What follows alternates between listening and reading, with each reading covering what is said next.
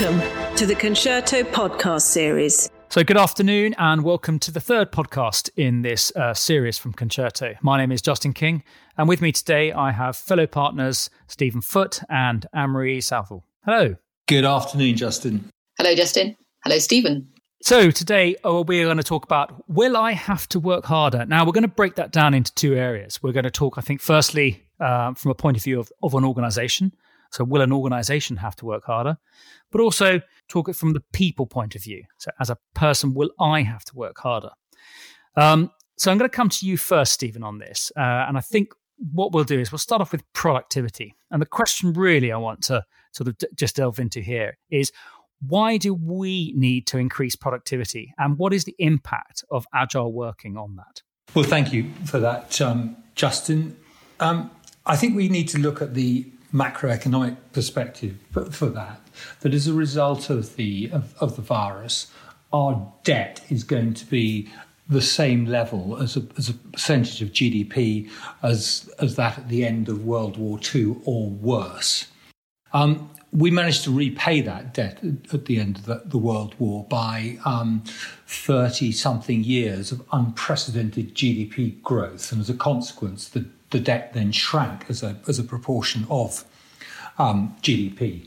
That's simply not going to happen now because the states of the global markets, we've still got Brexit in the background and so on. And as a consequence of that, the only way that we can actually then rebalance that debt as a share of our GDP, and it is important to do so because we need to be able at least to give the impression we're going to repay the debt, is either through productivity or taxation. And just in case we run away with the idea that we can tax the rich and the multinationals, that won't get us anywhere because what will happen will be that the money will just disappear. So when we talk about increases of taxes, we're talking ultimately increases in VAT and almost certainly employment taxes as well. Okay, great. Now, so, but from the people point of view, Anne-Marie, what's your opinion on this? It's really interesting, isn't it? Because I'm sure that there are a number of people who would say that certainly over the last few weeks, they've never worked harder. And that's partly kind of as a result of having to work differently and all change feels like it's harder at first. But even now that we're getting used to it, I think there'll be an enormous amount of people who would say that they don't think that they can work any harder than they are right now. So is it about actually getting people to work harder, or is it, and it sounds a bit trite, but is it really about us getting to work smarter? By that, I mean, can we use technology to help us? And also there is a growing amount of research that suggests that actually the thing we have to do is focus on our well-being, because actually well-being leads to productivity. But just following on from that, so Stephen, is there anything else you'd like to add to that? Well, thank you, Justin. Yes, I think there are a couple of points I'd just like to build on from what Anne-Marie has said. There is unquestionably room for us to improve our productivity, and certainly when compared with the other G7 countries. But more than that, I think one of the things that has been coming out increasingly in the course of the last 3 months since we've been in lockdown in the UK is there's a growing sense that the best and the brightest talent may well want to start to see a new relationship with their employers. Quite a lot of people have enjoyed spending a fair amount of time working from home, and a lot of people are also talking about the strengthening of their local communities. So we ought to be expecting to see more people to be reaching to their employers saying, yes, I'll come and work for you, but in doing so, I'll work 2 days a week in your office, I'll work 2 days a week from home, and I want to spend another day a week working on local community projects, i.e. being paid a 4-day week by you. And the other thing I think we might well expect is a challenge from society, from the community, about what the new compact should be between corporates and society. And actually then asking corporates not just what do they contribute by way of profit and cash flow, but what do they deliver in terms of community value, sustainability, and genuine satisfaction to the people who they employ and the neighbourhood in which they operate. Okay, thank you for that, Stephen. That's really interesting. So if we look at this, and let's break this down. As I said before, we were going to look at this in two parts. One was productivity, and the other was cultural change.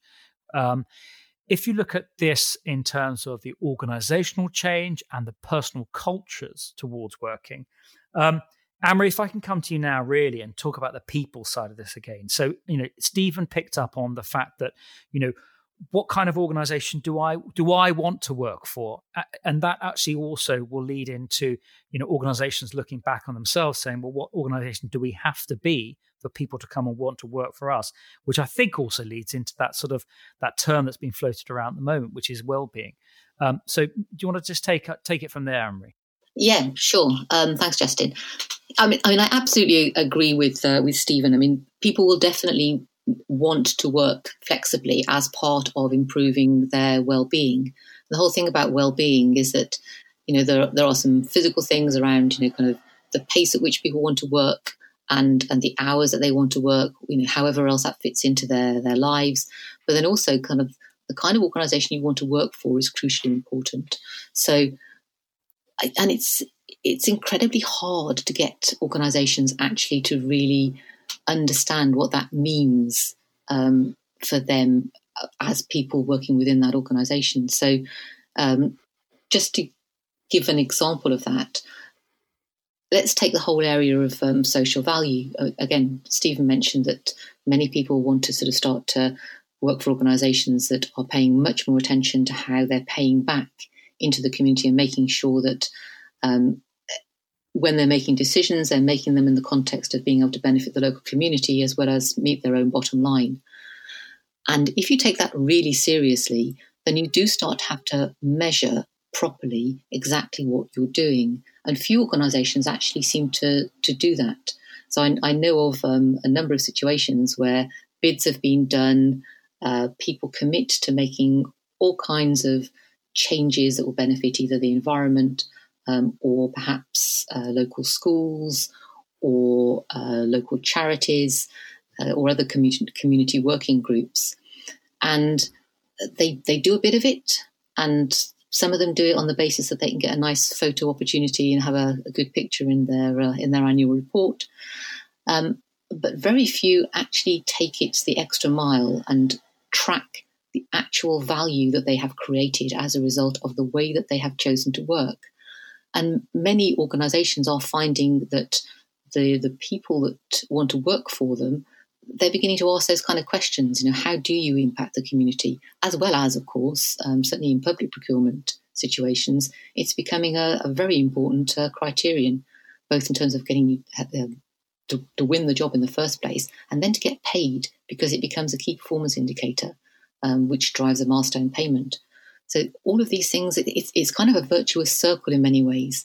You've got people wanting to work flexibly, wanting to have more say over what they do, to really feel that they are empowered to work in the way that they want to work, as well as deciding who they want to work for and making sure that organisation pays attention to the things that they're all interested in, which is often about paying back to the community. I think it's really key, actually, that you picked up on a couple of things there, and I think it's about not just choosing the right organisation and the organisation choosing the right individual, but also the actual metrics involved in measuring that and going forwards, and how you can then demonstrate that to your future employment pool as you recruit as we build out of the current situation.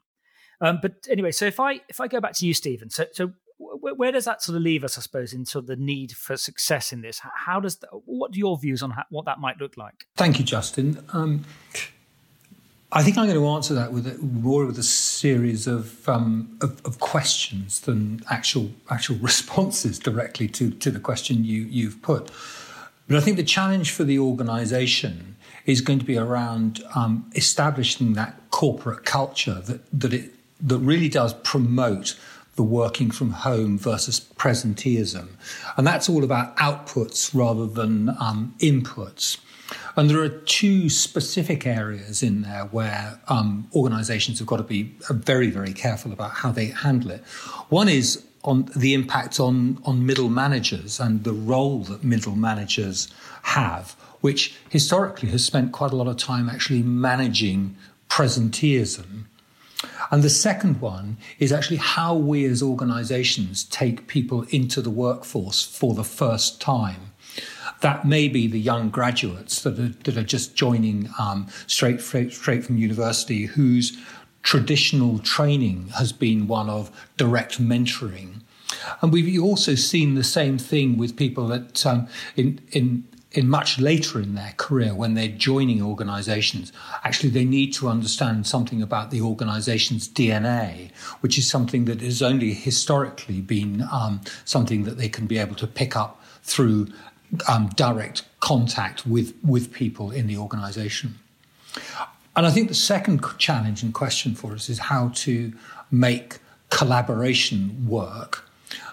We found over the course of the lockdown that the technology works, but the challenge has always been and remains whether it reaches the hearts and minds, and that's one about making sure that our organisations, that we've got really strong values and we've got a means and a way of being able to share and to reshare them with all of our people.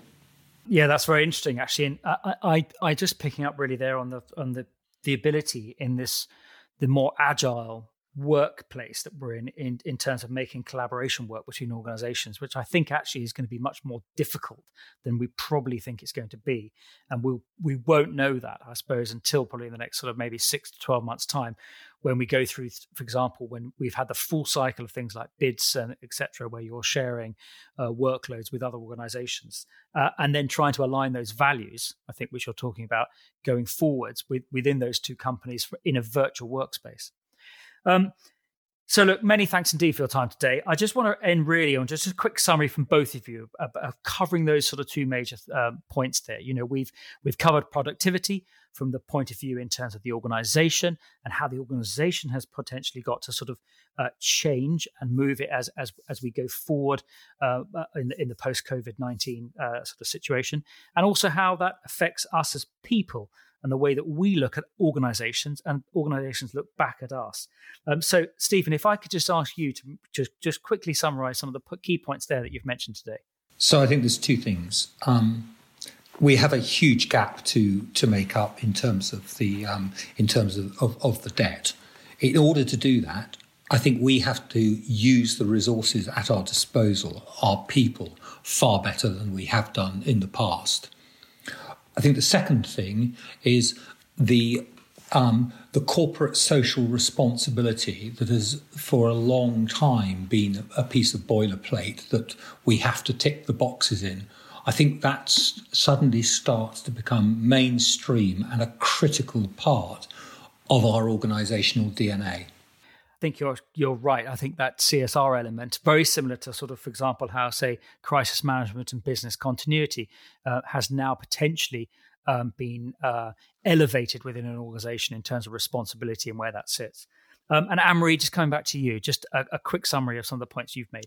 Yeah, I think there is definitely a kind of a growing demand for people wanting to work in organisations that serve the interests of everyone, of the people impacted by whatever they do, whether that's kind of local communities, customers, other employees, people in the supply chain.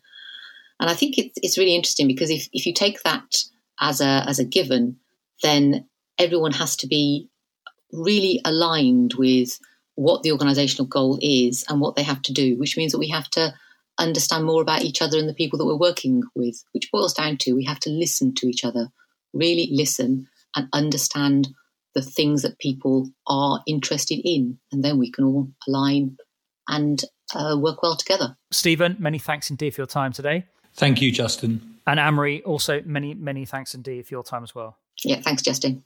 So thank you very much indeed for listening. That's Stephen Foote and Anne-Marie Southall, both partners at Concerto Partners, based in London. And you've been listening to me, Justin King, also another partner at Concerto. Many thanks for listening to the Concerto podcast. Please keep an eye out for further episodes. And if you'd like to get in touch with me directly, my name is Justin King, so please send me an email at j.king@concerto.uk.com. Or if you'd like to find out more information about Concerto, please head to our website, which is www.concerto.uk.com. Many thanks.